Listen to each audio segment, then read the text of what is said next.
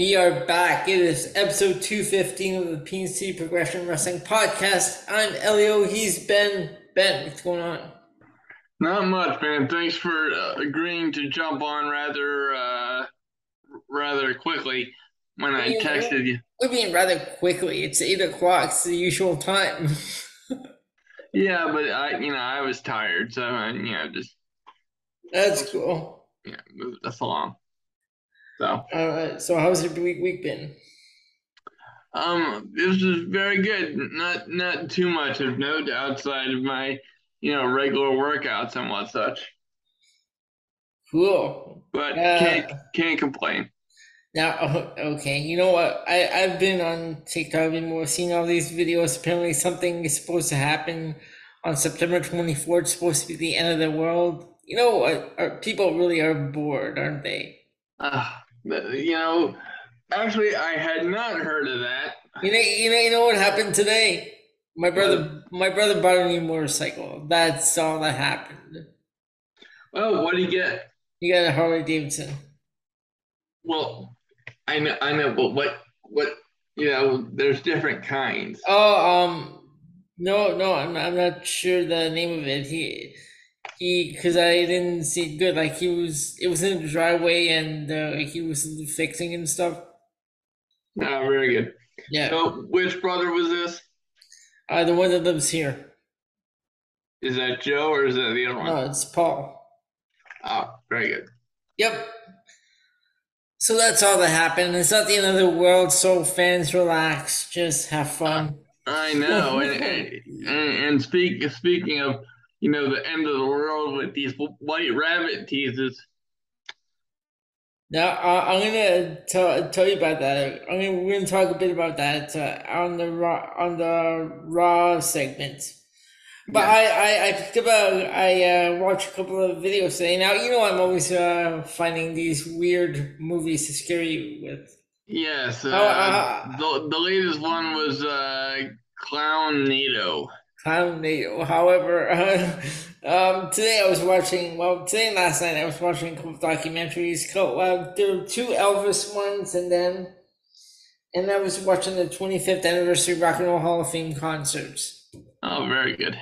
Yeah, so that's basically what I saw, and that is about it. We have our usual tonight. We have Raw, SmackDown, AEW, and of course we have the return of NXT, the real NXT.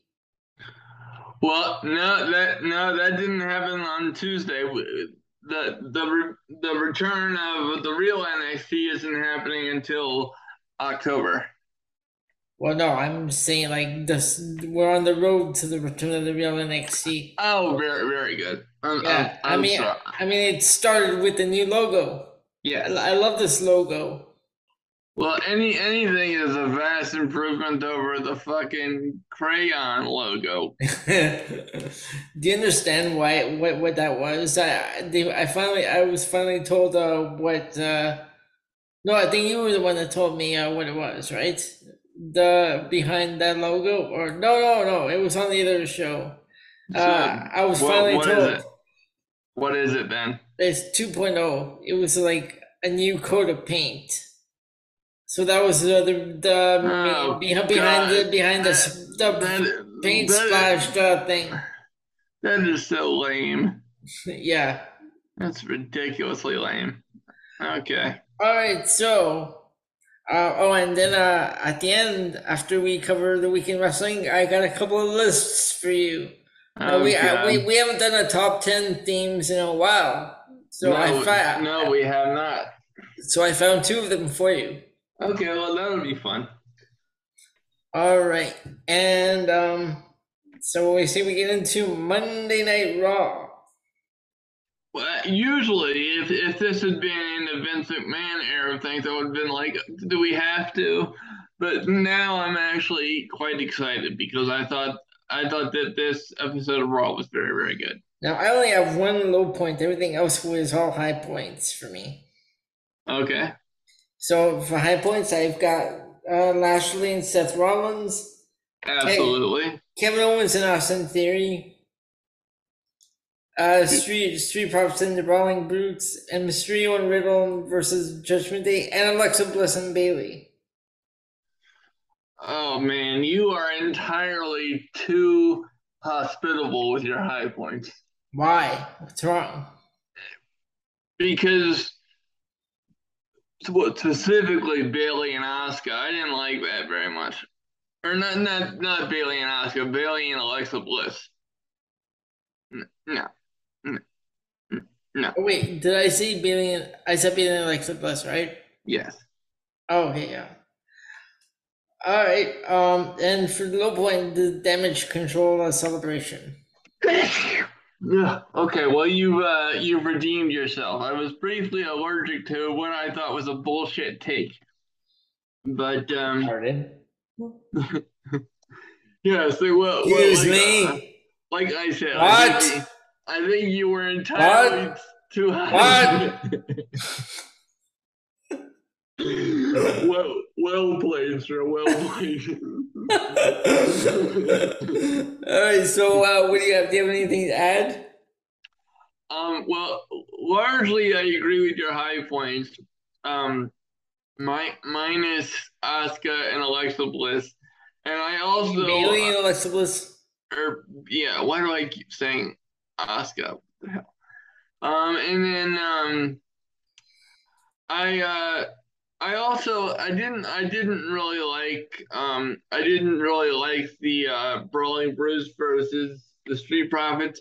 Not that there's anything wrong with the match, of course not. But I'm just saying, um, we've seen better from both of these teams. You Okay. know, in a previous match that they had. All right.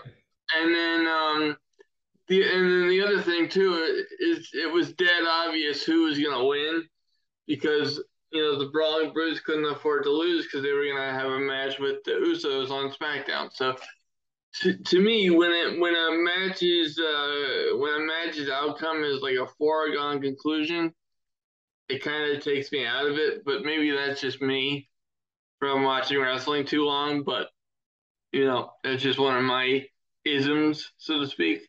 Oh, okay. Um, and then low points. Because you absolutely nailed all the other high points with Kevin Owens and Seth Rollins, and you did very well with your high points. But low points was definitely the damage control celebration. Um, I don't know about you, Elio. Let's talk about this a little bit because when Damage Control debuted at SummerSlam, I was over the moon, to the moon with excitement. Pardon the Cameron Grimes pun. But I was very excited about that, and I don't know what it is, but number one, the crowd isn't responding to Damage Control at all. It seems like, and secondly, um, where are we going with this? What's the mission statement for Damage Control? Because They want to take over the entire women's locker room. Well, and they certainly have the talent to do so between the three ladies, but I don't know what it is. Something is not connecting here with the audience. Okay. What are your thoughts on that? Yeah, I don't know where they're going with this. I mean, and is it just me or have they been losing all their matches or most of their matches? Yeah, it does seem like that. Yeah. Okay. See, I don't understand. Even Bailey. Yeah, well, I don't know. I couldn't really hazard a yes, but I really would have thought Damage Control would have taken off, and I think as demonstrated by this quote unquote celebration segment.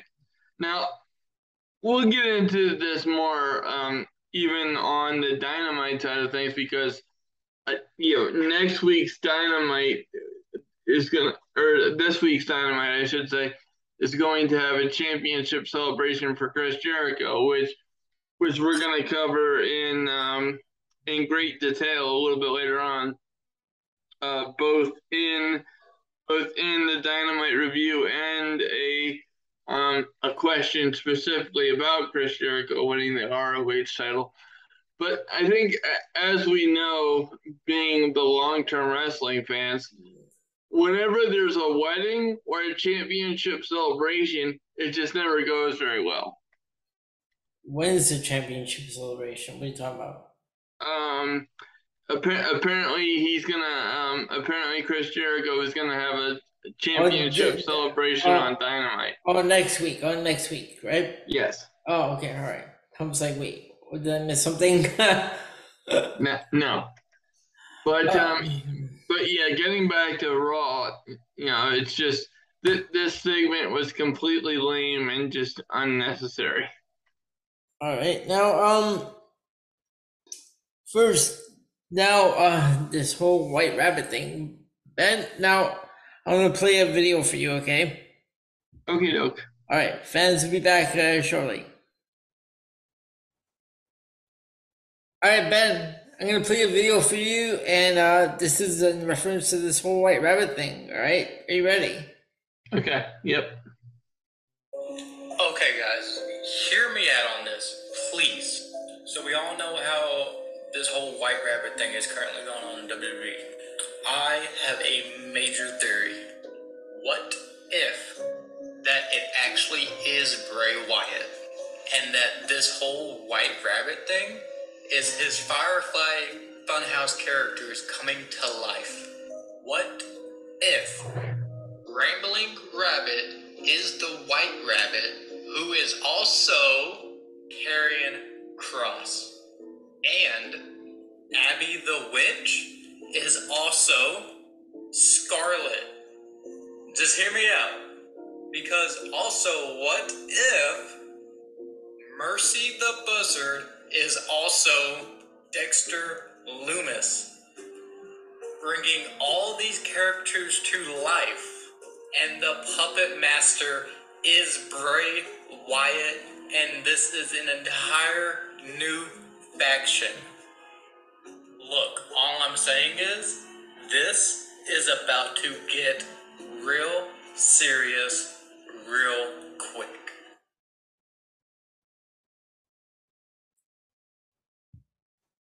Usually when I hear those kind of fan theories, I tend to laugh.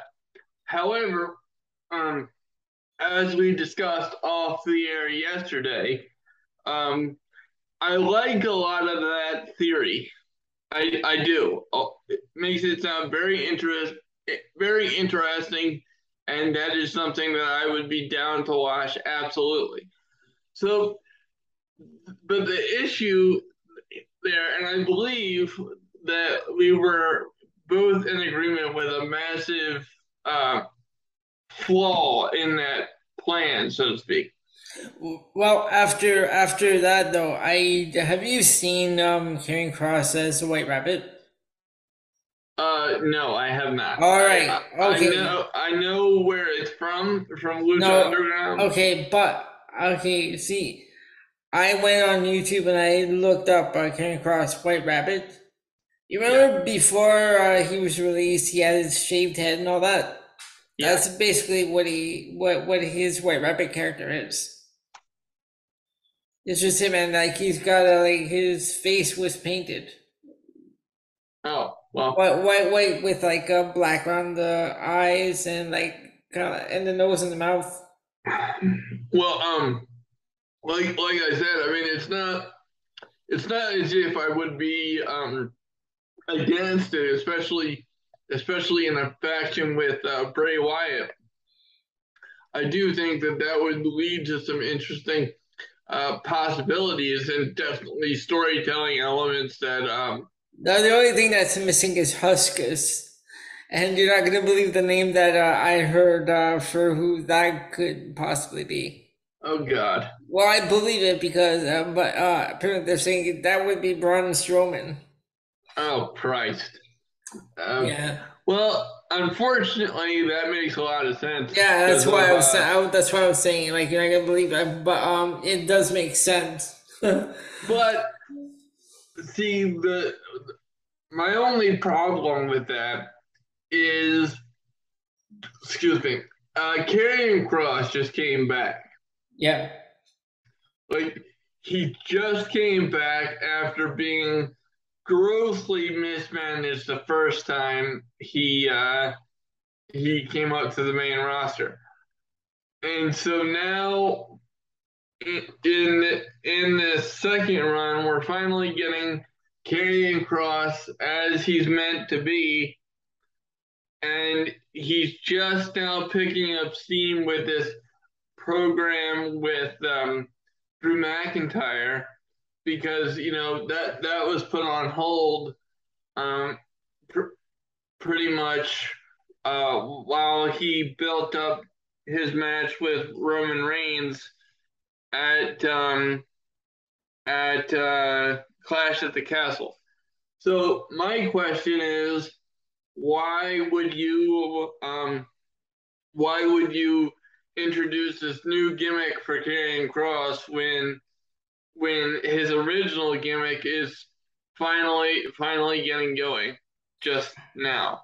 however, what if now they're having their strap match at Extreme Rules, right? Yeah. What if he does come out with his at Extreme Rules? He does come out with his face painted, and we get the introduction of the new faction, and their first target is Drew McIntyre's. Well, I think again, I think that that's a stretch. I'm not saying I completely disagree or I'm against that. It's just I don't think that Karrion Cross has anything to do with this. I think I understand the assumption that he might be involved because of the White Rabbit connection from Lucha Underground. Um, and it completely makes sense, and I do think Scarlet would tie in nicely with the witch and all that stuff. You know, I don't disagree with you. I just think that Karrion Cross has his own stuff that's finally getting going. Um, he's been so good since he came back.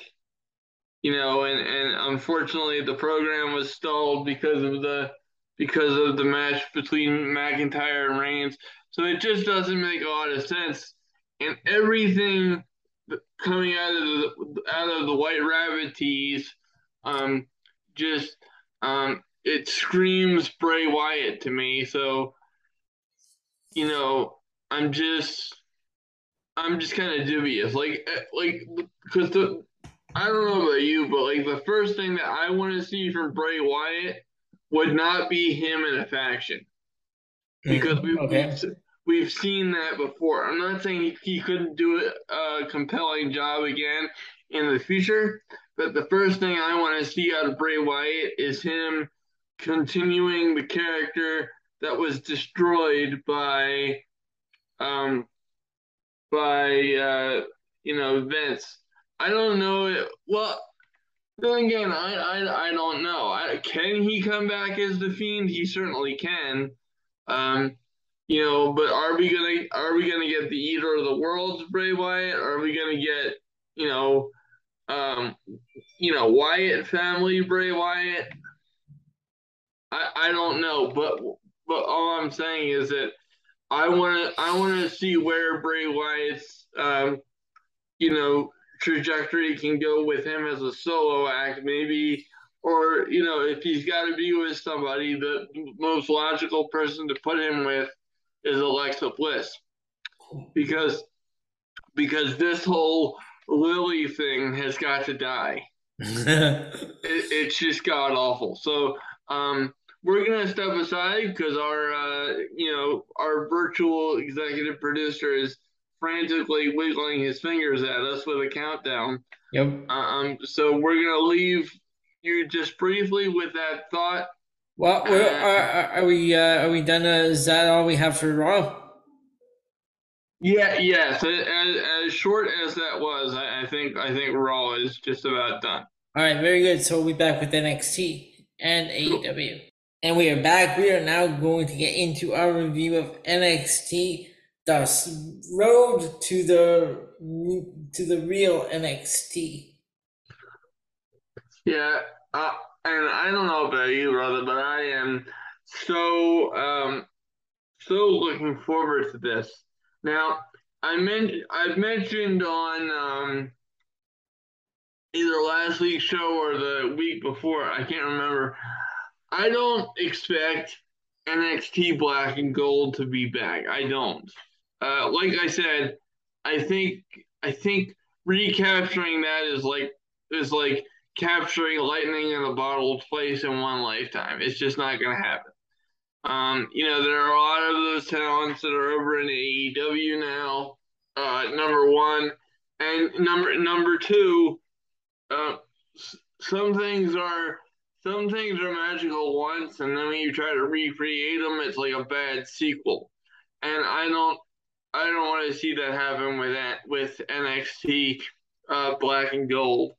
Um, However, that being said, this NXT 2.0 was nothing short of an abject failure. So anything that can get us closer to an NXT rebirth, whatever that might entail, anything has got to be better than what we've seen for the last year.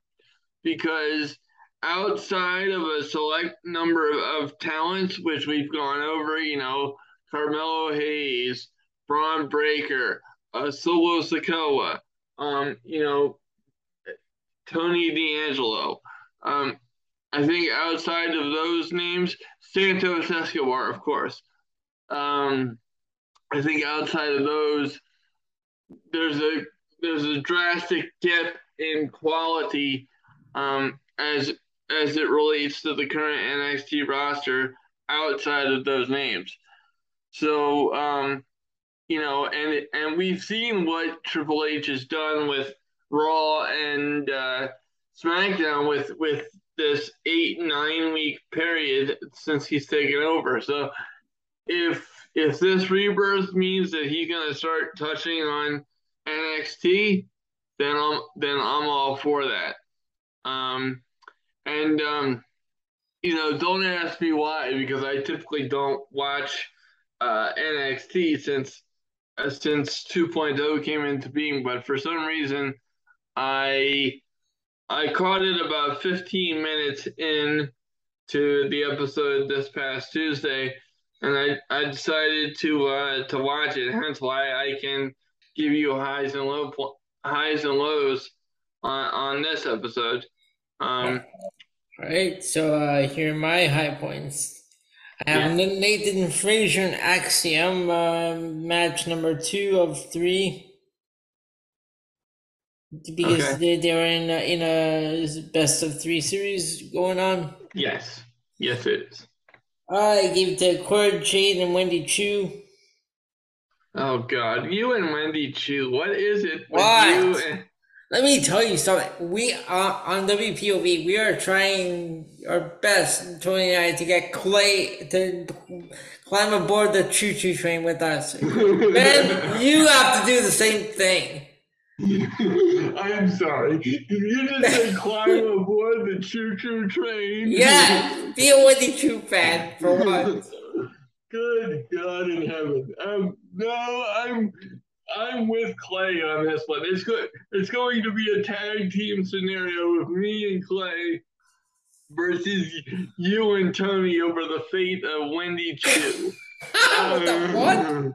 I just, I don't care. She wrestles in pajamas, and her wrestling puts me to sleep.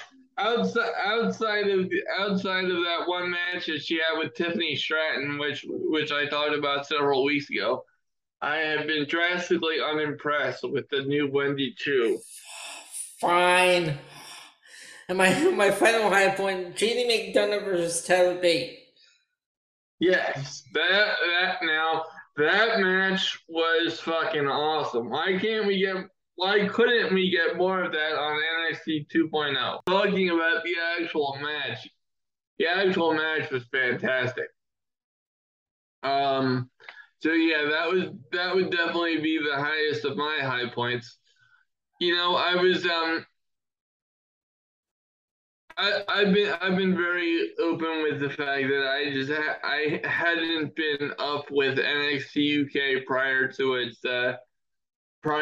its folding for quite a while, but I was kind of sad that it was closing down because I didn't want a lot of those talents to be released, especially towards the top of the roster, but with them being integrated into NXT now, and I'm assuming that they're going to play a major role in the rebirth of NXT.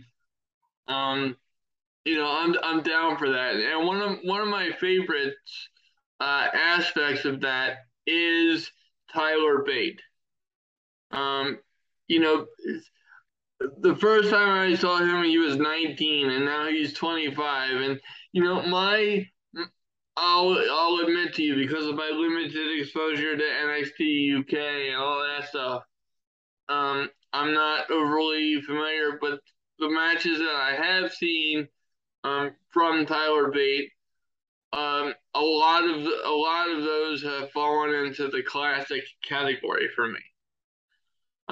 So I'm excited to see what he can do with more mainstream television time. And if this match with JD McDonough is any indication, sign me up for more of both of these guys, please. All right, in low points, I have Toxic Attraction and Diamond Mine.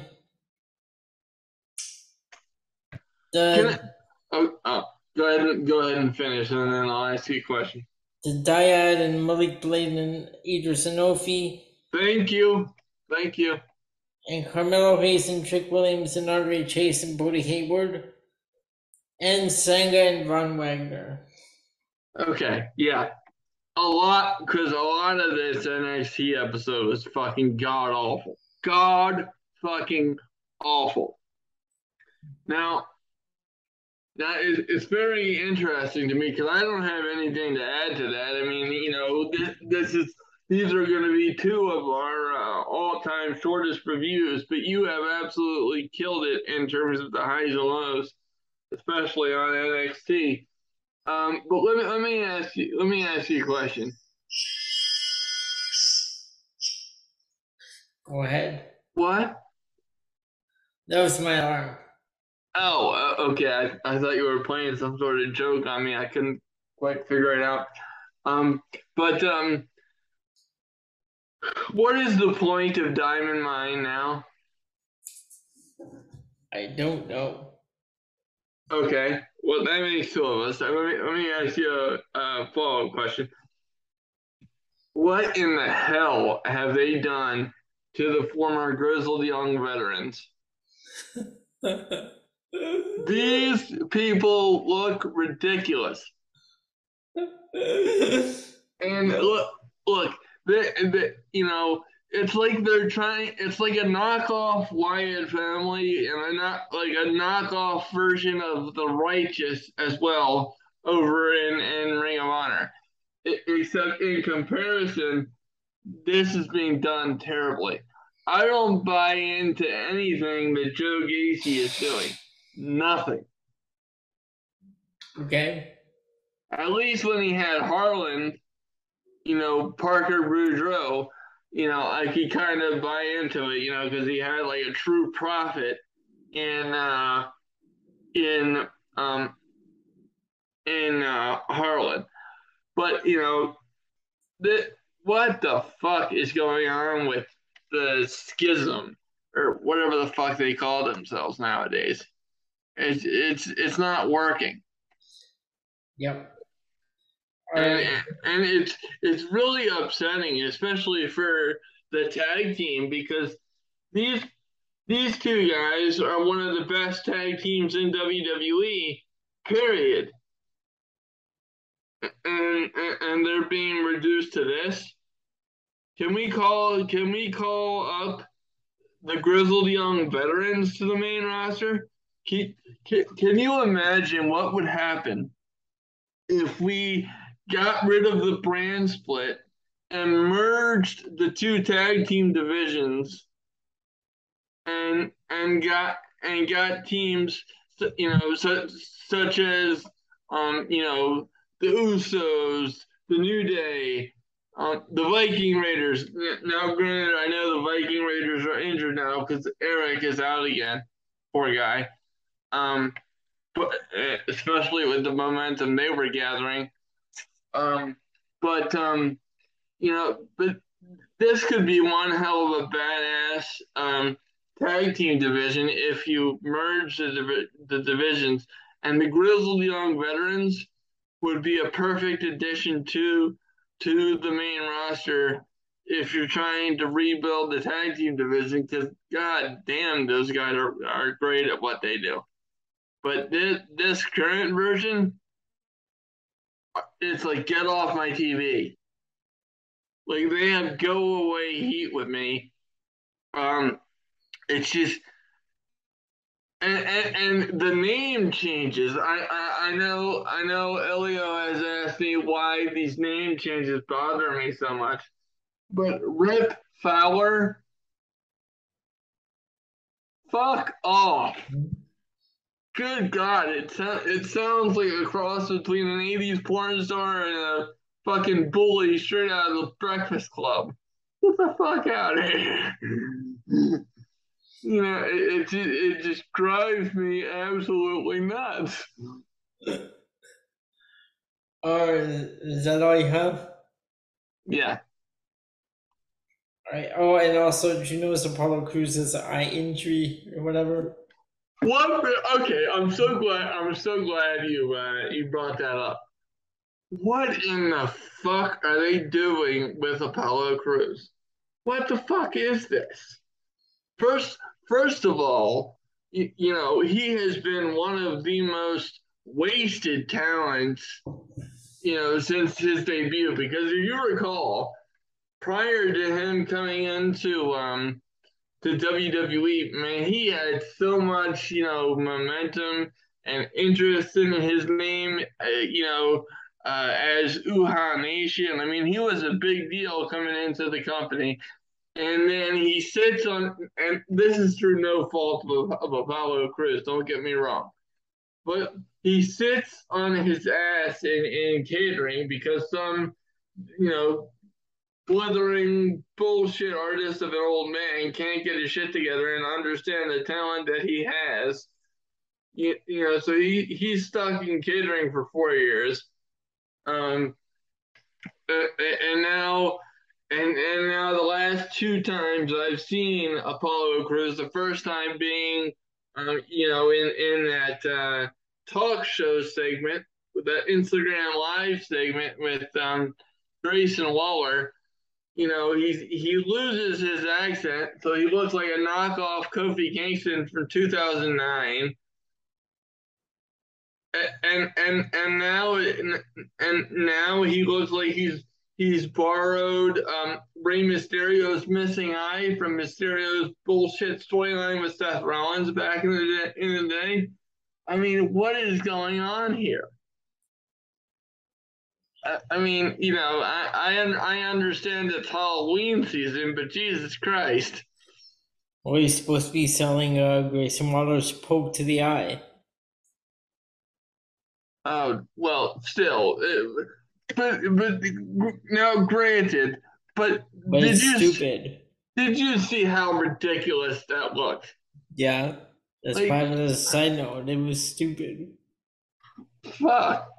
It's that kind of stuff that just drives me absolutely batshit.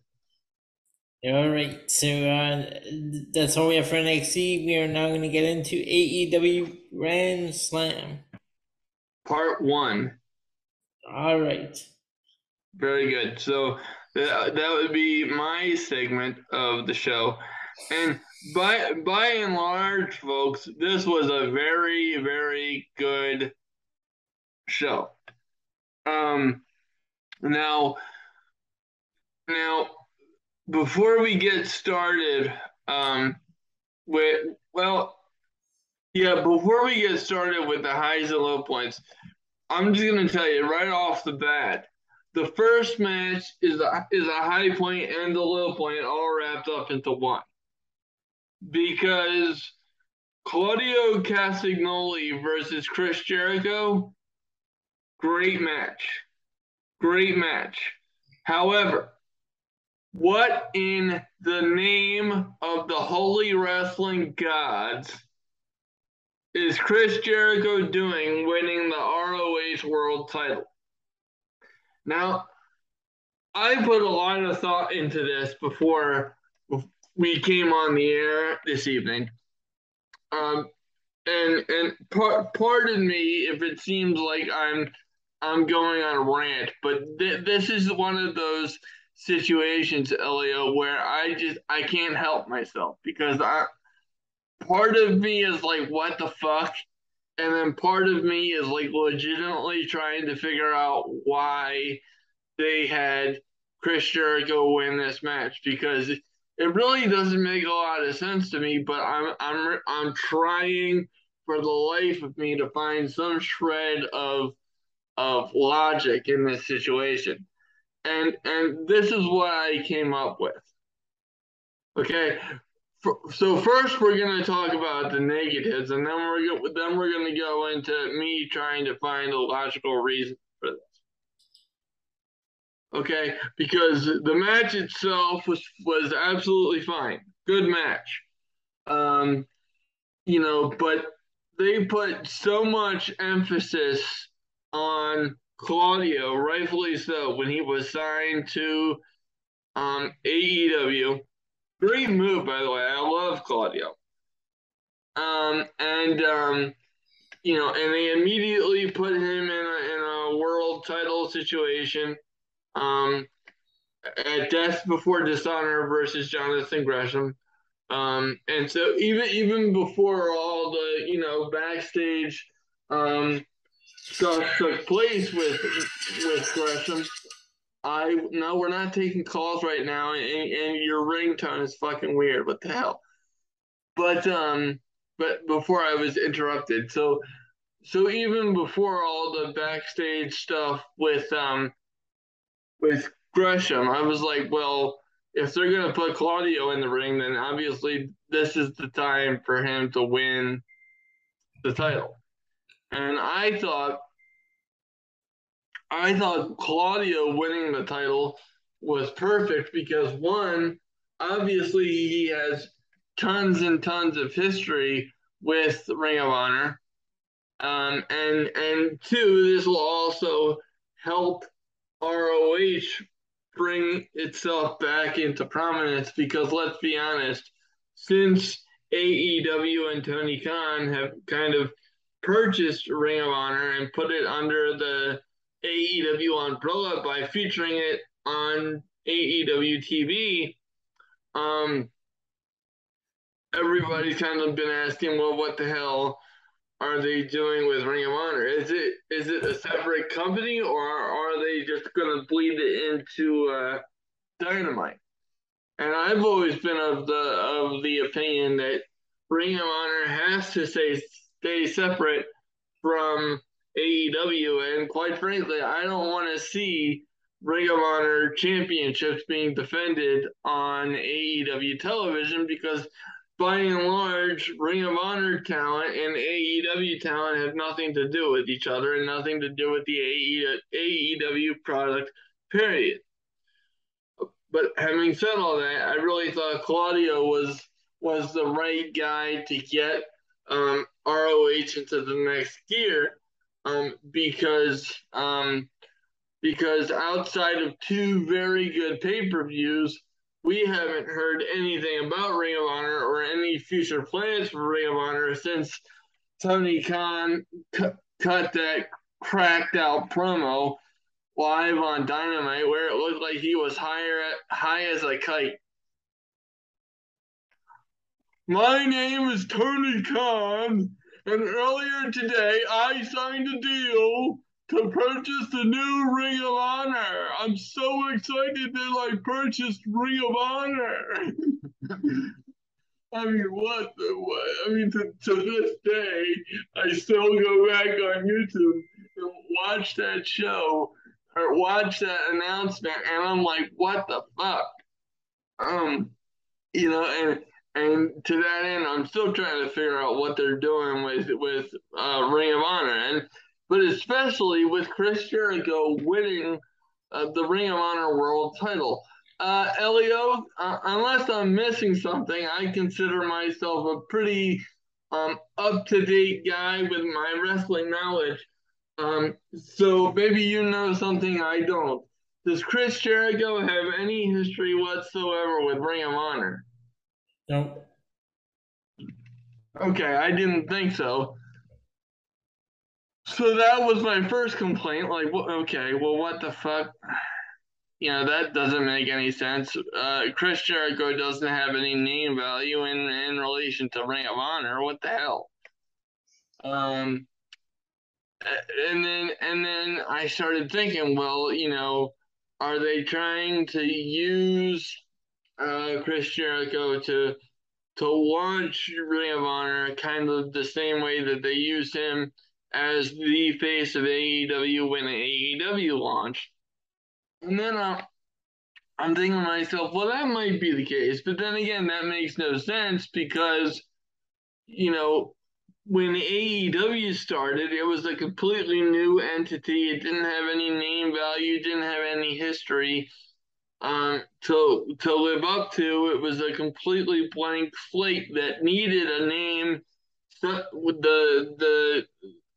of the um of the caliber of a Chris Jericho to hold it up until I could get going, which Chris Jericho did a fantastic job with that. And I'm not taking anything away from Chris Jericho. But Ring of Honor had history. It has talent. It has its own story. It has its own aura, so to speak. So it Ring of Honor doesn't need Chris Jericho to hold it up. It just needs a solid plan as to where it's going. It needs a TV deal. It needs its own roster. It needs to have more than fucking 2 pay-per-views to hold it up. And so from that perspective, this match in and of itself has to be a low point because I'm still trying to ask myself, what the fuck is Chris Jericho doing with the Ring of Honor World Title? Elio, now that my rant is over, do you have anything to add to this first match of the evening here? No, that was a good match. Just doesn't make sense to have Chris Jericho win. Absolutely, and to a certain extent, I think it damages Claudio. I really do because now he just goes back to the Blackpool Combat Club, playing second fiddle to Jon Moxley, who's now a 3-time AEW champion, and so at least when he was the Ring of Honor world title holder, he was at least on an equal footing with Moxley. So from that perspective too, that was fucked up. Let me pull the card back up for Grand Slam, so we'll move on here. So that was the low point. So we'll just continue with low points before we move on to the high. Jade Cargill and oh god, who did she face? I'm still trying to find that. You're on the wrong show. I'm sorry. Yeah, you're exactly right. Okay, so let's just focus on yeah, I opened the wrong tab. Hold up. Okay, here we go. So then after after the ROH World Title, the only other low points that I had was oh god, let me see. Pac versus Orange Cassidy. Not that the match was bad, but it's just like why, you know. And then I really did not like well, now you know what? I can't give Pac and Orange Cassidy a low point. That's being too unfair. What but I will give the women's fatal four way a low point. I didn't like that at all. And then so yeah, those were the low points. And high points was Swerve and Arguri versus the Acclaimed. I was really happy for the Acclaimed. That was a really good match. And they had a star-making performance at All Out. So I'm really glad that they were able to use that momentum to finally win the championships because personally I thought after the crowd reaction at All Out that they were going to call an audible um and have the Acclaimed win the belt at All Out. But considering how this match turned out, I'm glad they didn't do that. So that was good. And then of course the highest of high points for Dynamite Grand Slam was the main event. Jon Moxley defeating Bryan Danielson to become a three-time AEW World Title holder, and thus, hopefully, we for the sweet love of the wrestling gods, we can stop this hot potatoing of the championship now and settle it firmly on Jon Moxley for a while. I'm very happy for Jon Moxley because I think he's been the guy to hold AEW in place while all this bullshit with CM Punk and the Elite have taken place. The more and more I think about it, the more and more fucked up I think that situation is. And you know, if Tony Khan and company don't learn from this, then it's like, what the fuck are we doing here? But shout out to Jon Moxley because I do think it was the right call to put the title on him. All right. For high points, I have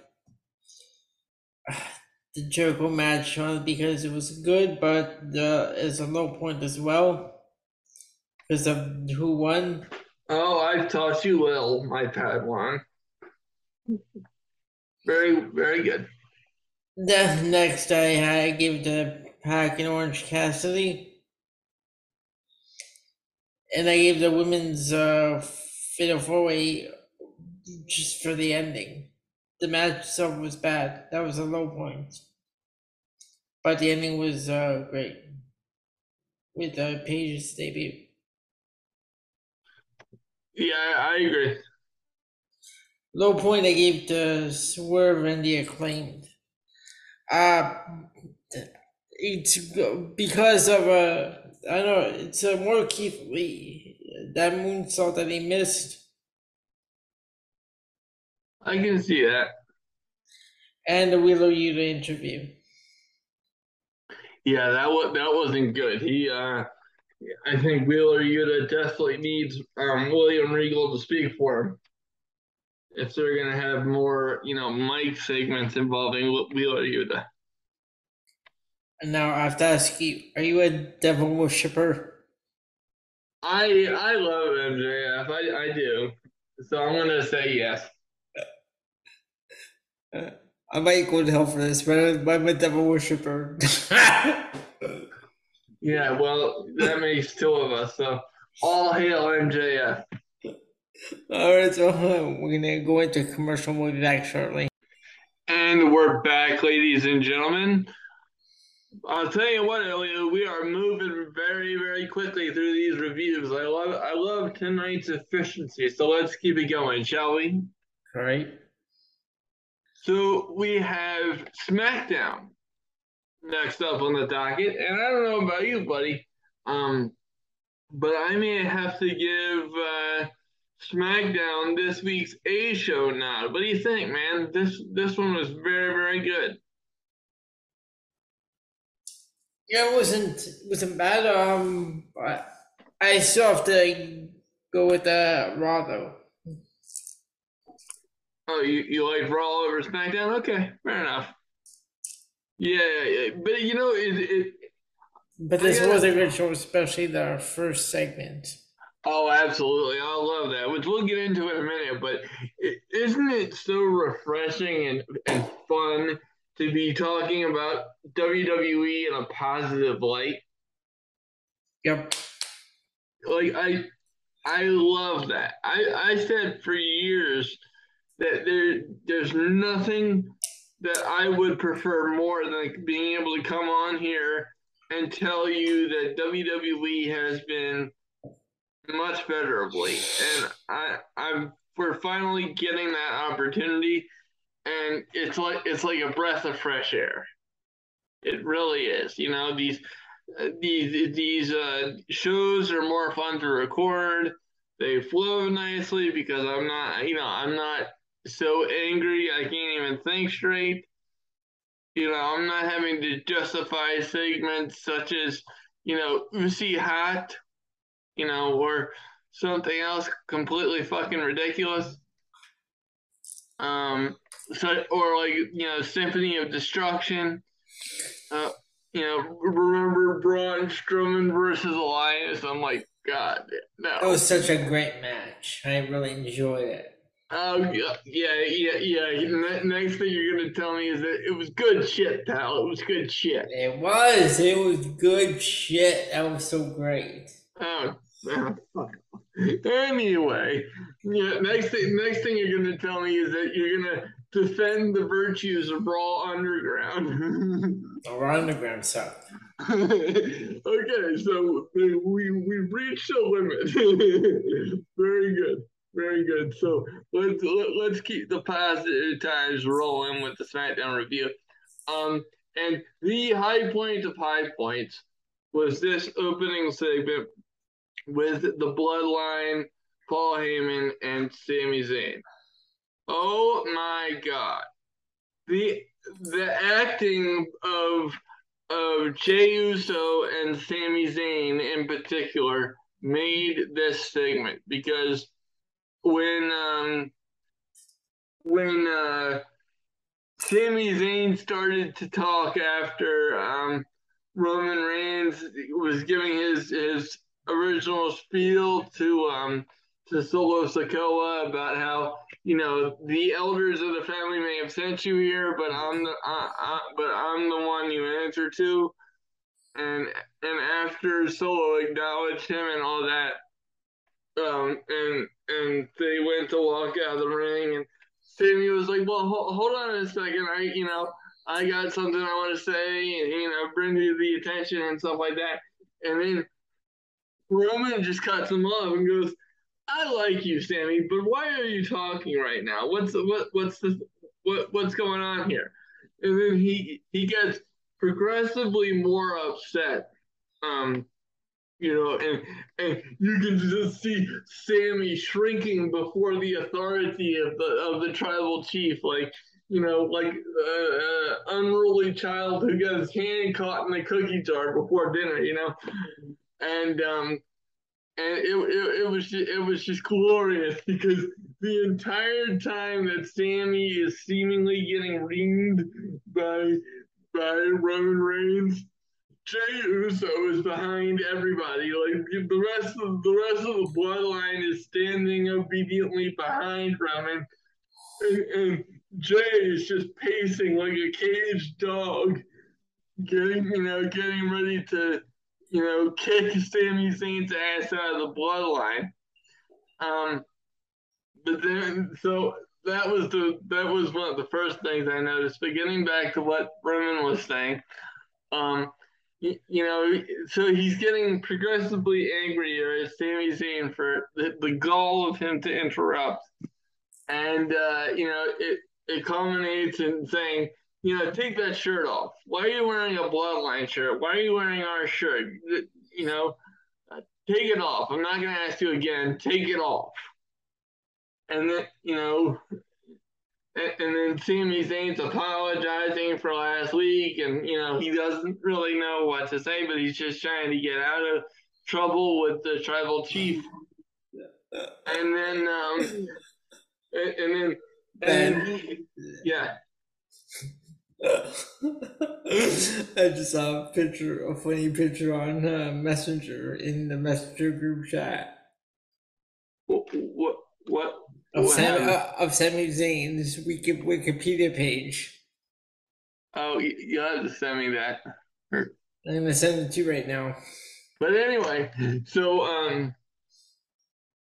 then Roman 6 Jay on Sami to get his shirt off, and Jay just rips the shirt off, and it seems like the seconds left in Sami's run with the Bloodline are rapidly dwindling, and Roman says, "I never want to see you wear a Bloodline shirt again because I got you a new one."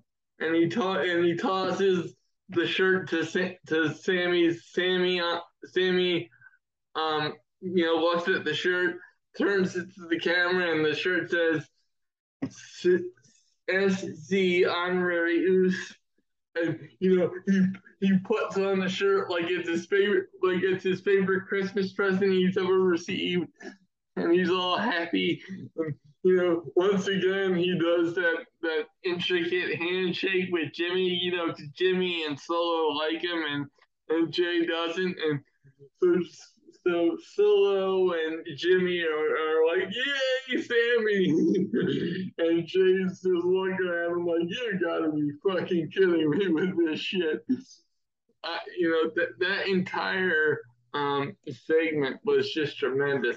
And let me open up the messenger so I can share your mirth. Hopefully, hold on. So he goes, oh God, it says Remy Civil Anawai is a Canadian / Samoan professional wrestler. He is currently signed to WWE, where he is on the SmackDown brand under the ring name Sami Uso, and is a blood relative of the Bloodline. that is fucking tremendous. That is, we're gonna take a screenshot of that, and that's gonna be the cover art for this episode. That is absolutely the cover art for this episode. Do you agree? That is tremendous. That works. Speaking of cover art, you should get back into doing that before you get too deep into, you know, old episodes. Mm-hmm. But anyway, but I thought that entire opening segment was just absolutely tremendous. That was one of the best SmackDown segments I can remember in quite a long time. That was awesome. So we go from the highest of highs to the lowest of lows, quite frankly, Elio. The lowest of lows. Because we have a divas match. A divas match, and I say divas on purpose because that's exactly what this felt like. Liv Morgan versus Lacey Evans. Stupendous match. I enjoyed every minute. Oh, go fuck yourself. It was horrific. It wasn't. No, it was pretty. It was great.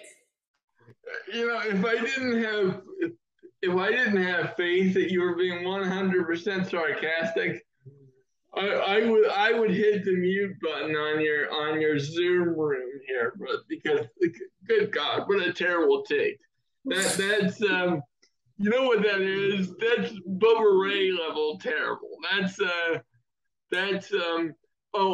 know. That's Ryan Satin level terrible. Good God. That's just that was a bad match. I thought that thing on Lacey's face was her hair, but it was actually paint. yeah. I took it took me a minute to figure out that was actually paint as well. So that's funny. But then the next low point as well was New Day versus Maximum Male Models. God, There's only one. I thought there was only one high point. no, that was No, I thought there was only one high point with that. With that match. The fact that it was only 2 minutes. No, it's that at the end Max Dupree walked out. Yeah, He got all mad. so hopefully to Elio's point, that means that this Maximum Male Models gimmick is coming to an end. One can only dream, because this is terrible. The next low point I had was Dakota Kai and Io Sky. Or no, I'm sorry, I'm all tongue tied here. It was Dakota Kai versus Raquel Rodriguez, accompanied by Bayley and Io Sky. That's why I was all tongue tied. And I hate saying this, but this has to be a low point. This match sucked. And what is it, Elio? I know we've had this conversation before, but please help me. You're the wise man of this podcast, aren't you? I am. I'm Paul Heyman. What's up? What in the hell is the deal with these lame roll-up finishes in WWE? I hate them. Terrible. They are god awful and just atrocious. So that was your next low point. And then high points wise, outside of the opening segment, we had. Let me just scroll back up to the top. I'm actually going to surprise the hell out of my podcast co-host, because for the first time and perhaps only time in the history of this podcast, I am going to give Braun Strowman a high point. Braun Strowman versus Otis was very, very fun. My co-host has had a meeting with Braun, and they've ironed out their differences. Well, no, we have not. But but at least with this, you can never say that I'm not fair in my criticisms, because I actually thoroughly enjoyed this match with Braun Strowman and Otis. This was a lot of fun. Next up, in terms of high points, we have a segment with Drew McIntyre and Karrion Kross. Karrion Kross challenges McIntyre to a strap match at Extreme Rules. No, it was McIntyre that said challenge Kross to a strap match. Oh, that's what I meant. What did I say? You say Karrion Kross. No, I'm sorry. I meant McIntyre challenged Kross to a strap match, which was accepted by Kross after he put, as he was putting McIntyre to sleep in the Kross jacket. So that was really good. And then that'll take us.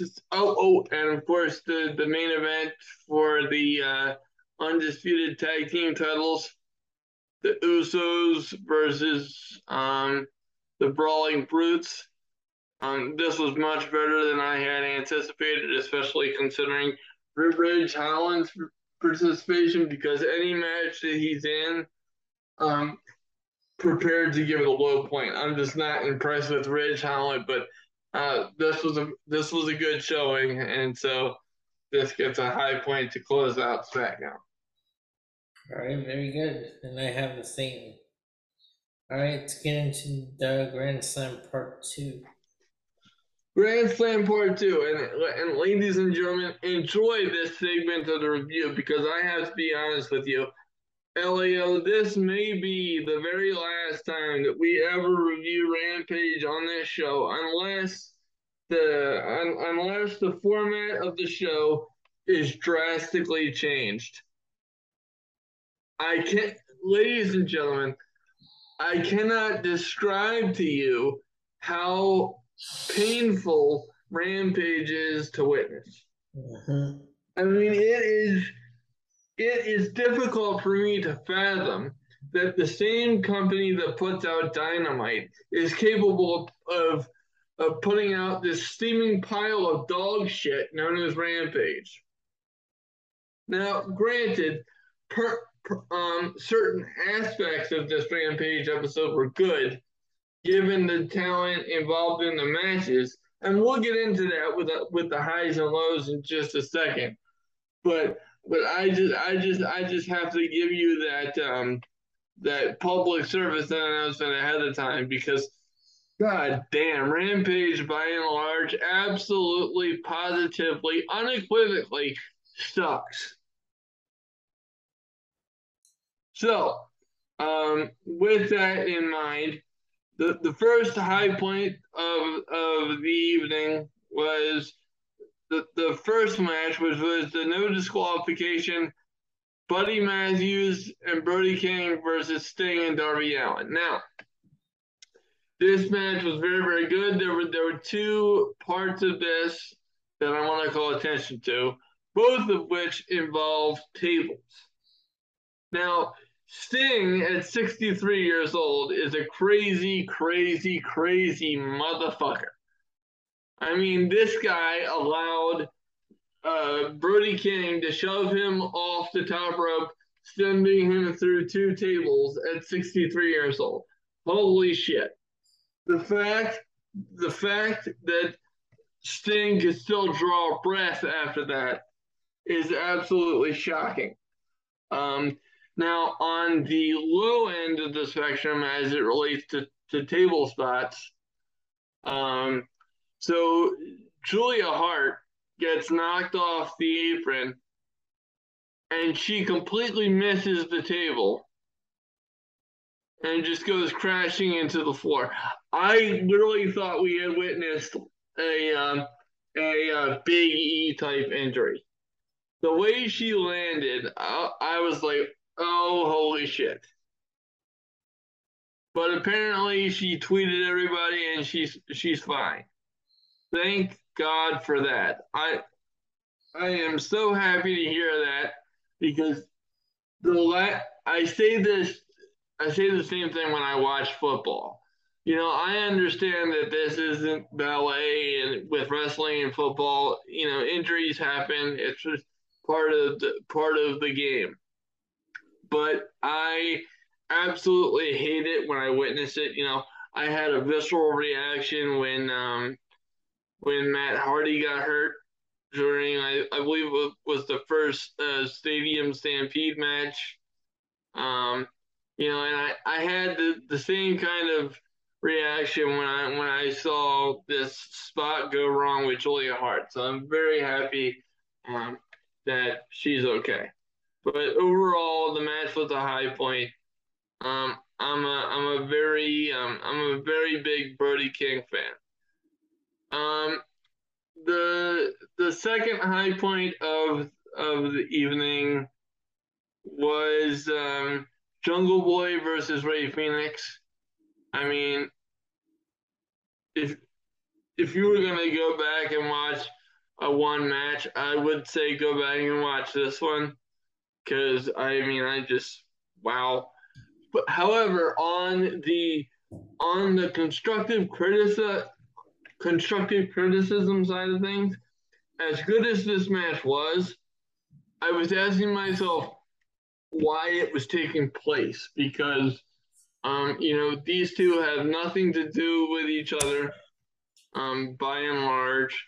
And, considering some of the feuds that were coming to an end tonight, Sting and Darby Allin and House of Black being an example, I was wondering why this match was on the card, just from a storytelling perspective. The next high point I had was Ricky Starks and Will Hobbs. This is what their all-out match should have been. If I'd have gotten this match at all out, I would have been happy as hell, because that was one of the matches I was looking forward to, and it was just another victim of AEW's time management problem. And that's still in the book. Well, as it should be, in my opinion, and I'm very glad that it's still in the book, because I just that's one of my major pet peeves with AEW. And time management, played an issue in this show. Because if you count, I think I could be wrong. Let me count the number of matches that we had tonight. We are not tonight. I'm sorry. Last night for Rampage, we had 8 matches in a 2-hour show. Why? Which takes me to my low points, ladies and gentlemen. Which takes me to my low points. I really don't fucking understand that this company's need to put everything on every fucking show. And I think you'll understand my point, Elio, when I get done here. So instead of giving you just straight up low points, I'm gonna go through each match, and you tell me, in your opinion, if you think that this match should have been on this Rampage card. Okay? I have a point. So the first match of the evening, House of Black versus Sting and Darby Allin. On the show or off?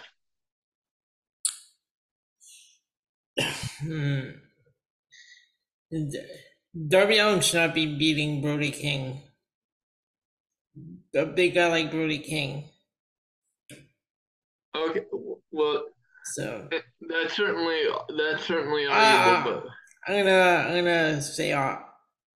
Okay, we'll leave that one on. We can leave that one on. Matt Menard and Angelo Parker versus Action Bronson and Hook. Off. I agree. Okay. Next up, Samoa Joe and Wardlow versus oh God, who did they? Oh yeah, Samoa Joe and Wardlow versus Tony Nese and Josh Woods. Off. Absolutely, I agree. Jungle Boy and Ray Phoenix. We leave them on. They don't have anything to do with each other, but it wasn't a bad match. No, I agree. That's why I give it a high point. Sammy Guevara versus Eddie Kingston. Yeah, sure. They finally gave him their match. We'll leave that one on as well. Okay. Match 6 for the TBS Championship. Jade Cargill versus Diamante. No. Off. Okay, yeah, I agree. Match 7, the Golden Ticket Battle Royal, which was won by Adam Page. Off. I agree. And then Main event: Ricky Starks versus Will Hobbs. On or off? On. Okay. So according to my count, you said off for 4 out of these 8 matches, correct? Yep. Okay. So that in and of itself illustrates the time management problem of this company because the pacing of this show was all over the place. It was like, you know, it was just like boom, boom, boom, boom, boom, boom, boom, end of show. It's just if you took 2 to 4 matches off the card, then each match has plenty more time to tell the story you're trying to tell, lead to better quality matches and a better quality show. I'm not saying this show was bad, but you already had Dynamite, which was labeled Grand Slam. Now you're gonna have Rampage, which is labeled Grand Slam. Which one is it? Which one is the special show? See what I mean? Yeah. And by taking 4 of these matches off, you can make each of these shows more prestigious and make them worthy of the Grand Slam title. It's like, Dynamite was definitely worthy of the Grand Slam title. This one, no. But you gotta be fucking kidding me! I'm a sports guy. There's no way this show was a Grand Slam. This show wasn't even a goddamn solo home run. Pardon the motherfucking pun. This was episode number 60. Well, I'll tell you what. By and large, I have been drastically underwhelmed by Rampage. I don't know what the problem is, but it's like I said earlier. It's hard for me to believe that Dynamite and Rampage are produced by the same company. It really is. So that takes us to the end of Rampage Grand Slam review, and it looks like we're going to get into the fun stuff. Elliot, do you have any last commentary before we move on?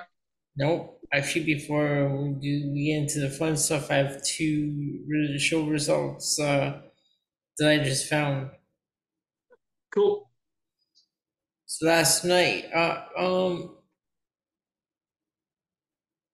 yeah, okay, we'll do this one. Last night, Impact had a pay-per-view. Did they? Victory Road.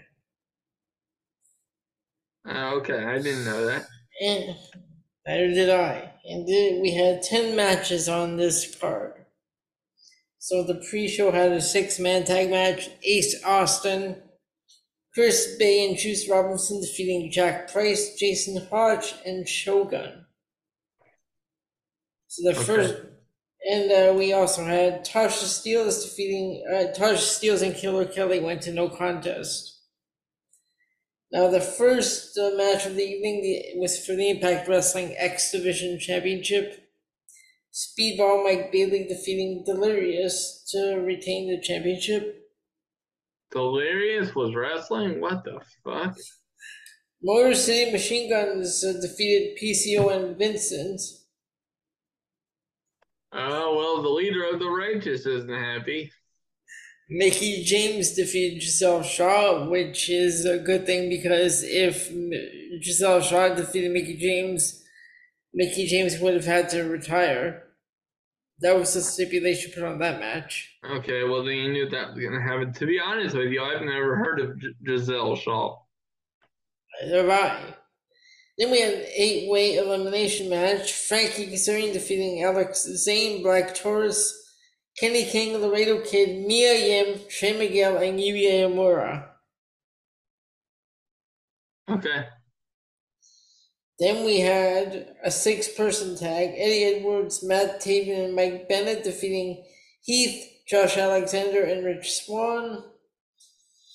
Jordan Grace defeated Max the Impaler along with Father Jim Mitchell. And in the main event, a barbed wire 3-way match. Steve Macklin defeated Moose and Sami Callihan. Well, that's surprising. Who did you say James Mitchell was with? Max the Oh Impaler. shit! What the fuck? Oh goddamn! Stop. Sorry about that. But Max. Yeah, Max. Wait a minute. Hold on. Let me check something here. Okay, Max the Impaler was in ROH and also in AEW as who? What? as who? Okay, she was Max the Impaler in AEW. She had 2 matches on Dark Elevation. No wonder I don't recognize the name. Yeah, well, who gives a fuck about Dark or Elevation, quite frankly? But that's weird. Impact Wrestling is weird. See, they also do a terrible job of promoting their shows and their pay-per-views. Oh, well, I would agree, actually. All right, so before we get into the next card that I found, we're gonna go into commercial. All right, so NXT had a show in Fort Pierce, Florida at the Defense Center last night, and I have the results in front of me right now. Cool. So we had Channing Lorenzo defeating Quincy Elliott. Oh, well, good, because I hate Quincy Elliott. Jesus, what? Axiom defeated Trick Williams. There is justice in the world. Joe Gacy defeated Dante Chen. Okay. Nikita Lyons and Zoe Stark won a 3-way, defeating Toxic Attraction and Diamond Mine, Ivy Nile and Tatum Paxley. Wesley defeated Damon Kemp. Roxanne Perez and Saul Ruka defeated Ariana Grace and Kiana James. And in the main event, Apollo Crews and Braun Breaker defeated Grayson Waller and JD McDonough. Who? I'm sorry, who defeated who? Apollo Crews and Braun Breaker defeated Grayson Waller and JD McDonough. Oh, okay. Cool. So those are your NXT Fort Pierce show. Oh, God. All right. And we'll be back with the fun stuff. Actually, I have a list of the top 15 best wrestling movies ranked. Oh, God. All right. Are you ready for this? Absolutely. At number 15, we have No Holds Barred. I'm surprised that didn't go higher. At 14, we have Pro Wrestlers versus Zombies from 2014. Oh, Jesus. Okay, this is a movie which opens with Shane Douglas accidentally killing another wrestler in the ring during an indie show, and that wrestler's brother decides vengeance can best be exacted by raising an army of the undead to take Douglas out. Oh, God. That's funny. I actually met Shane Douglas backstage once, and he was just like the nicest guy. Cool. Oh no. At number 13, Ready to Rumble. Oh my God. I saw this at the theaters. No. What? I did. No, I know, but to be honest with you, Ready to Rumble was not very good. David Arquette, no. No. Then we have at number 12, we have The Main Event, which is a Netflix movie for the Netflix production deal with WWE Films. Never heard of it. All right. At number 11, we have Cage Fighter: Worlds Collide, which stars MMA fighter Alex Montagnani and AEW's Jon Moxley, playing fictionalized versions of themselves. Cool. At number 10, we have Queens of the Ring from 2012, a subtitled French comedy co-produced by WWE Films, featuring cameos by Eve Torres, CM Punk, and the Vaudevillains. Oh, God. At number 9, Paradise Alley with Sylvester Stallone. This one I really want to watch. I'm gonna get on that soon and check this one out. From 1978. Yep, never heard of it. Number 8, we have Nacho Libre with Jack Black. Oh, What a geez. stupid movie. Oh God. Well, I never saw it, but please. No, it's stupid. And number 7, we have Kayfabe, a fake real movie about a fake real sport from 2007. You know, I hate it when people call wrestling fake. And you're gonna be watch. You're gonna be surprised by this. Okay, this movie flew under the radar on its release, but it won several awards on the film festival circuit. A mockumentary like This Is Spinal Tap or The Office. Kayfabe follows a group of indie wrestlers as they experience the last few weeks of their promotion. Funny, insightful, and full of inside references for those of us who know way too much about sport. And Oh Lord. this was actually a film was written by a former part-time pro wrestler. So a former part-time pro wrestler wrote this movie. Well, at least that gives it some level of credibility, right? Then we have from 2020, at number 6, we have from 2021, Rumble, which is an animated movie. The only animated film to make our list, Rumble is a recent CGI movie featuring the voices of both Roman Reigns and Becky Lynch.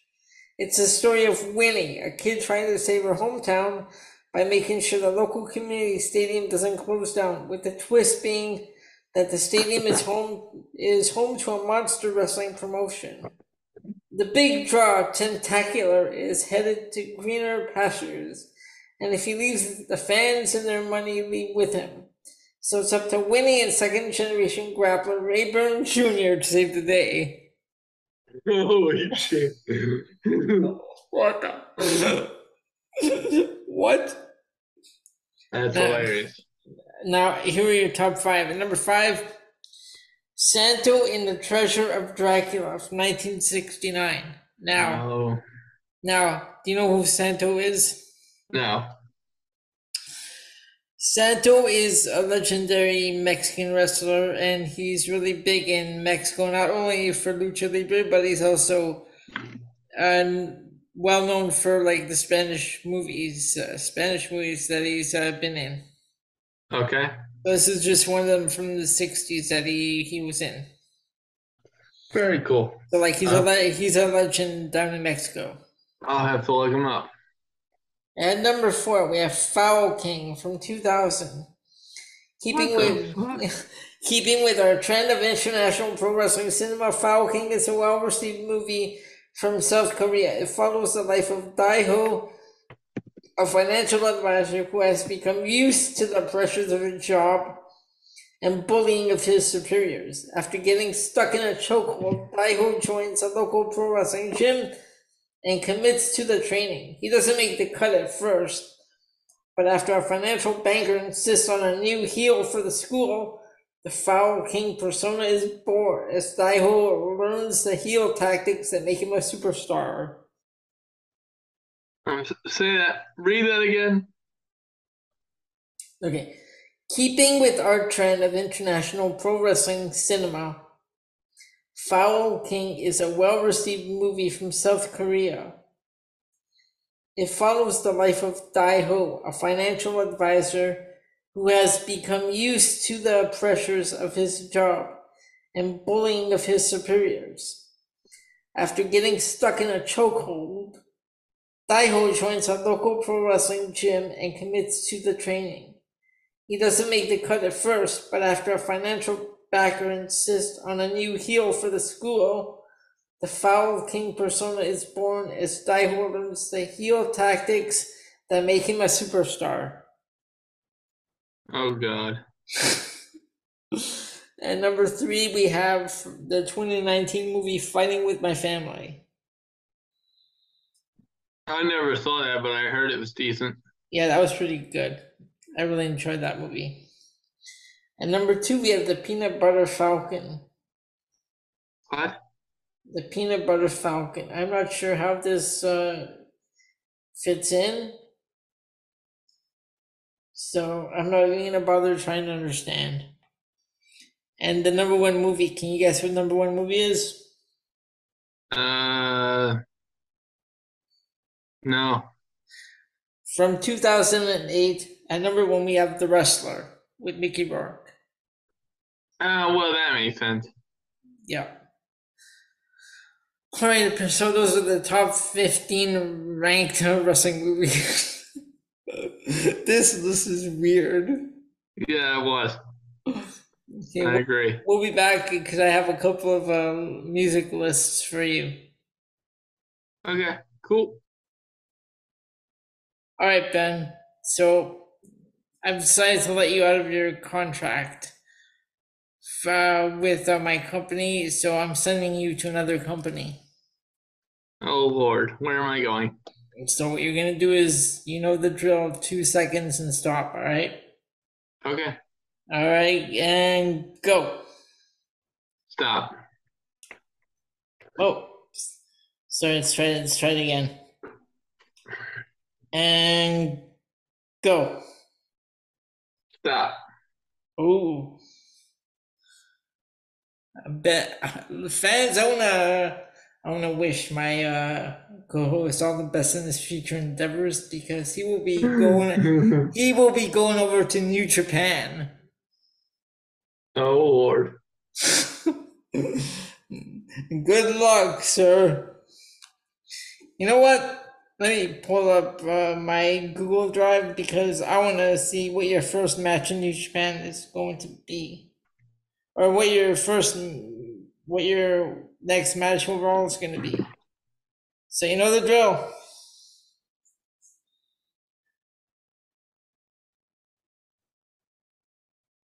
Then hold on, wait. Let me do it again.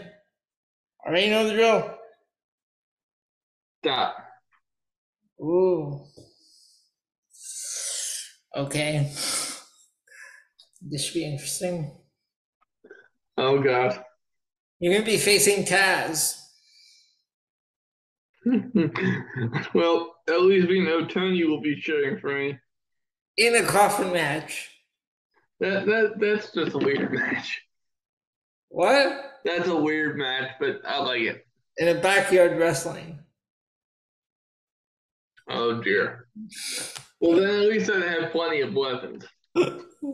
So there you go. There's your first match as a member of New Japan. They're gonna send you to do backyard wrestling. With Taz, a lot of people. Right? Okay, now I told you I have a couple of music lists for you. So you know the drill. I'm gonna play all 10 themes and then I'm gonna tell you what order they're in, okay? Mm-hmm. So here we go.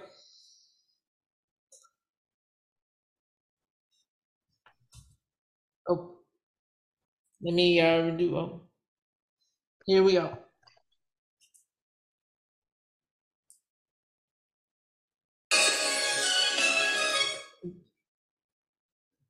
All right.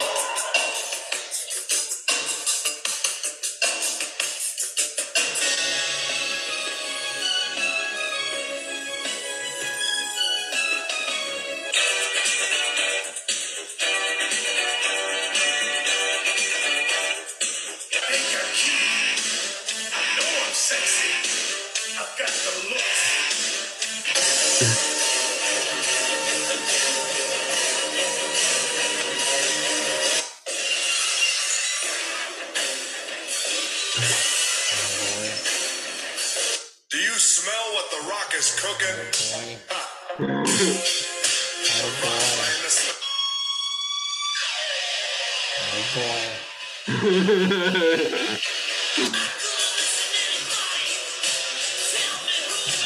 Boy. All right. And you heard all of them, right? Yes. So let me just tell you right now. First of all, let me tell you right now. At number 10, we have Owen Hart. Oh, already this list is not getting off to a very auspicious beginning. At number 9, we have Goldust. Okay. At number 8, we have The Rock. I don't like that very much. At number 7, we have Bret Hart. Wow, Bret Hart only made number 7. Okay, I think I might have an aneurysm. Okay, we'll be back in a second. All right, we have at number 5, we have the Boogeyman. Oh God. At number 4, we have the Undertaker. Oh dear. At number, sorry, go on. So the Boogeyman made it above Bret Hart. Undertaker above the Boogeyman. Well, that's justifiable, but Here still. we go. Here we go. Your top 3. At number 3, Triple H. Okay. At number 2, Shawn Michaels. Yeah. And at number 1, Stone Cold Steve Austin. Well, that's to be expected. So I really don't have as big of a problem with that list as I was anticipating. All right, let's see if I can find the other one. And I have. All right, this should be interesting.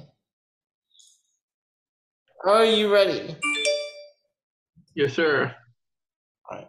Let me just, okay. All right, here we go.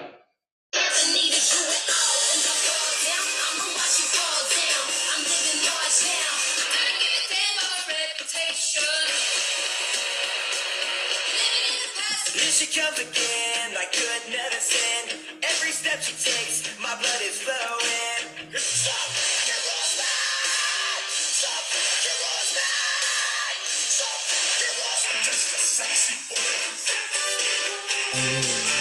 Oh dear.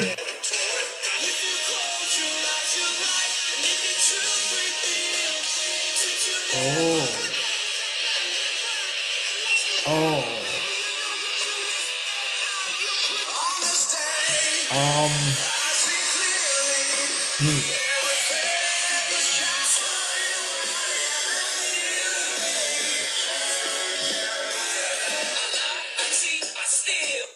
Wow. Okay, all right. I could foresee having a major issue with this list, but I'm gonna give it a shot. No, sorry. I said I could foresee having a major problem with this list, but I'm gonna let it play out. Okay, are you ready? Yes, sir. At number 10, Ronda Rousey. Okay. At number 9, Asuka. Okay. And number 8, Maria. You're gonna put Maria above Asuka. What the fuck is that? And number 7, Bianca Belair. Okay. And number 6, Chris Jericho. Wow, that was a low landing for him. And number 5, Christian. I would put Chris Jericho above Christian. That's just me. And number 4, Eddie Guerrero. No, fuck you, no.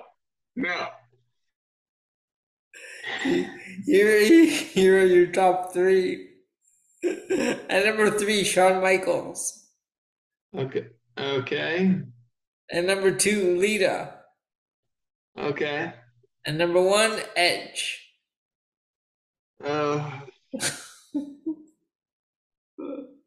You're gonna put Edge above Eddie Guerrero. Okay. Jeez. You all right? No wonder you're so selective with the list you put on this show. If you know what's gonna happen. No, I didn't even hear that list until just now. I only heard like Bianca Belair and Maria before I saved it to my iPad for the show tonight. Cool. All right, so we will be back with Wrestling Roulette. Very good. All right, it's time for Wrestling Roulette. I play 10 seconds of 21 themes. My co-host has to guess which wrestler that theme belongs to. Ben, are you ready for your first one? Yes, sir. Here we go.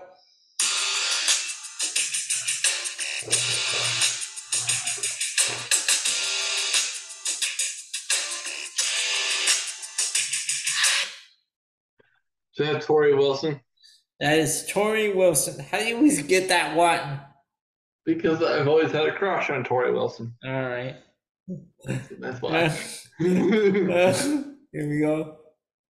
Yo, it's me. It's me. It's LEOC.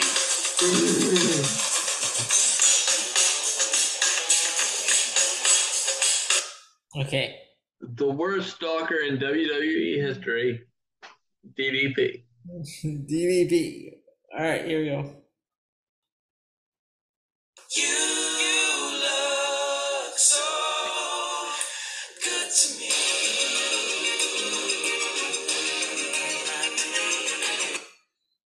Billy and Chuck. No, it is not. Rico, you bitch ass motherfucker. Whatever. I have the runway in here written in front of me. Well, we know whose theme that is. The runway. Nobody's ever heard of. You know what? I bet that's what their name. I bet that's what their team name was. Was and they just used Billy and Chuck. No, you're right. Yeah, it's 3-3. No, I'm saying I think that was the name they never gave them. Yeah. Here we go.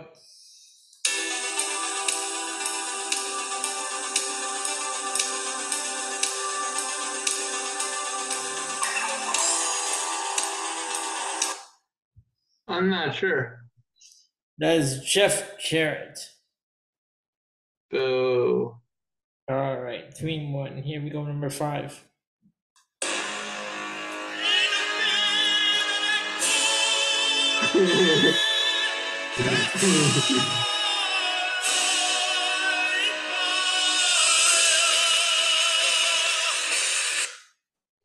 Santino Marella. Santino Marella. I'm sorry, I let that go on a little too long because I was having fun. Yeah. I don't care what y'all say. It's time to rock and roll. This time I'm in trouble. Right now I own Trish Stratus. Trish Stratus, and she just had surgery. Well, I hope everything turned out okay. Yeah, she had her appendix removed. Oh. Yeah. Emergency appendectomy, no fun. Yep. Well, because they said if she didn't have removed, it was gonna burst. So she is at home recovering now. Ah, well, that's very good. Yep. Get well soon, Trish. Absolutely. We almost went to school together. What? We almost went to school together. We almost went to the same school she went to.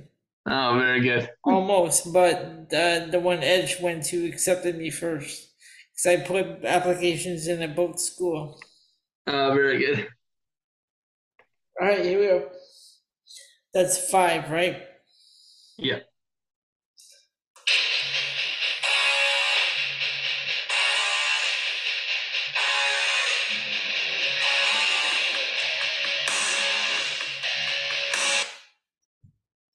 Is that Tommy Dreamer? No. Who was it? That is the Sandman. Oh, shit. All right. Okay. 5-2. Track number 8. Here we go.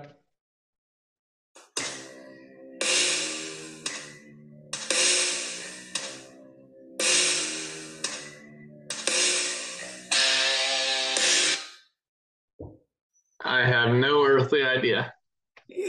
That is Tommaso Ciampa. Oh, bullshit. Never heard that version. No, it's his new one. Okay, well then we're not going to count that because that's atrocious. So I'm pulling my host card on that one. Still 5-2. Okay, man, I'm gonna have to give it a listen. I'm gonna have to listen to the full one later on because I just want to see if it's bad or what. Because Def Rebel puts out garbage. Yes, well, 5-2. 5 and 2. Here we go.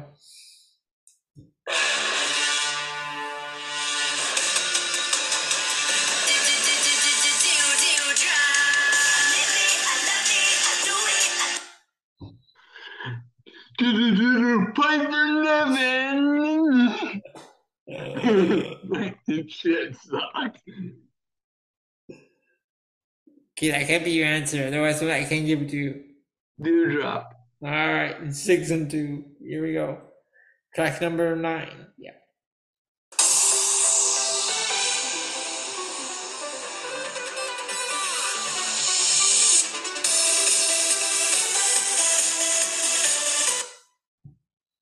I don't know. That is Io Shirai. God. Is that a new one? That's terrible. No, that's her NXT theme. Her first one, Genius of the Sky. Oh, well, it didn't sound like it. Yeah. So 6 and 3. Yeah. Here you go, track number 10. Are you ready? Yep.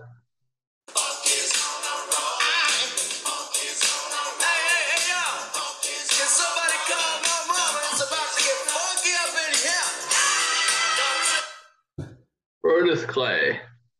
They say I don't like that song. No, I don't either. All right, 7 and 3. Here we go.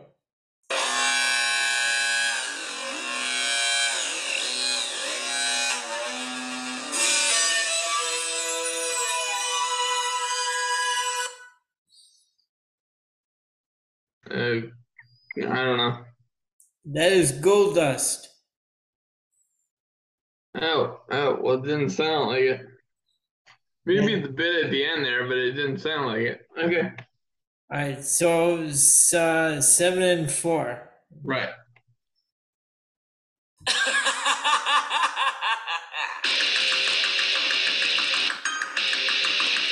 Yeah, baby.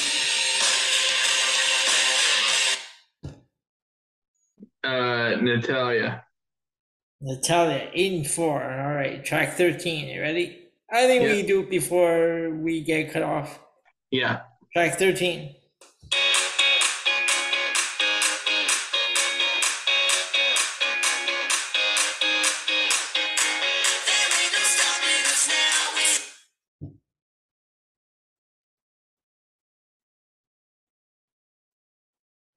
I'm gonna kick myself, but I don't know. Oh. Yeah, you give up. Oh.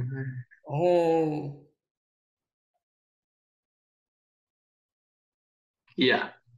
Bailey. Oh shit. 8 and 5. Oh. Okay. Here we go. Track 14.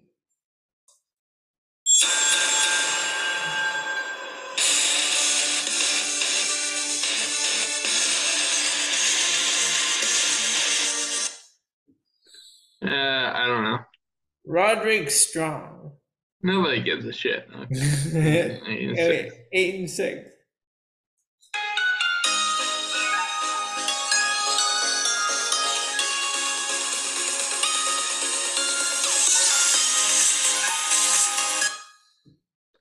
Losing momentum here, but I don't know. That is Saray. So 8 and 7. Okay.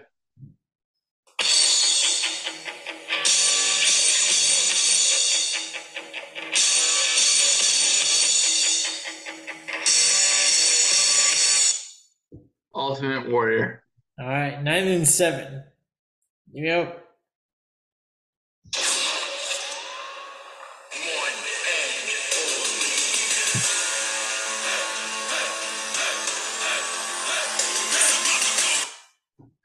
That must be a new one because that's not Triple H at the beginning, but Ricochet. Ricochet. All right, so it's 10 and 7. yeah, 10 and 7. All right, track 18. Here we go.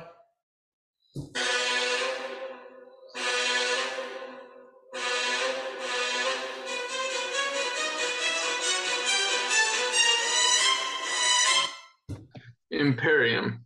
Imperium. 11 and 7. All right, here we go. Track 19.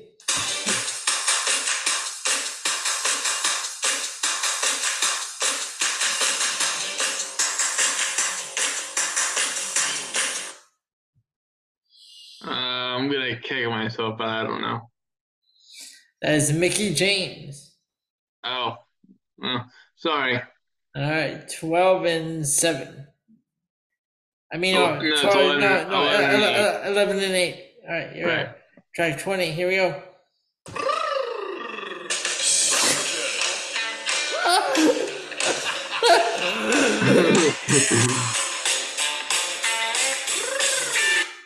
That's the stupid thing. Can you replay that? I didn't hear it over your laughter. Hold on.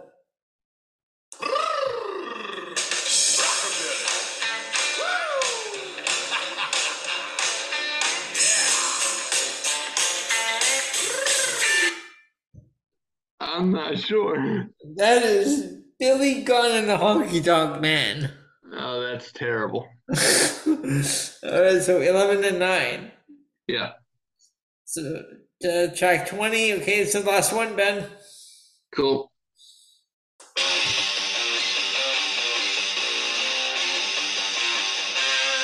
On the light of your thundering mountains. I have not a clue. That is Rick Boogs. Oh dear. All Yeah, right. He hasn't been seen since WrestleMania. Poor guy. Nope. All right, so that is the end for Wrestling Roulette. Ben, 11-10. Not bad. Well done. So, we are running out of time here, so we're gonna end the show for the week, and we'll be back next week. So this has been the PNC Progression Wrestling Podcast. I'm Elio. He's Ben. Ben, say goodnight to the fans. Good night to the fans. Thanks for hanging out with us, guys. I appreciate it. Welcome to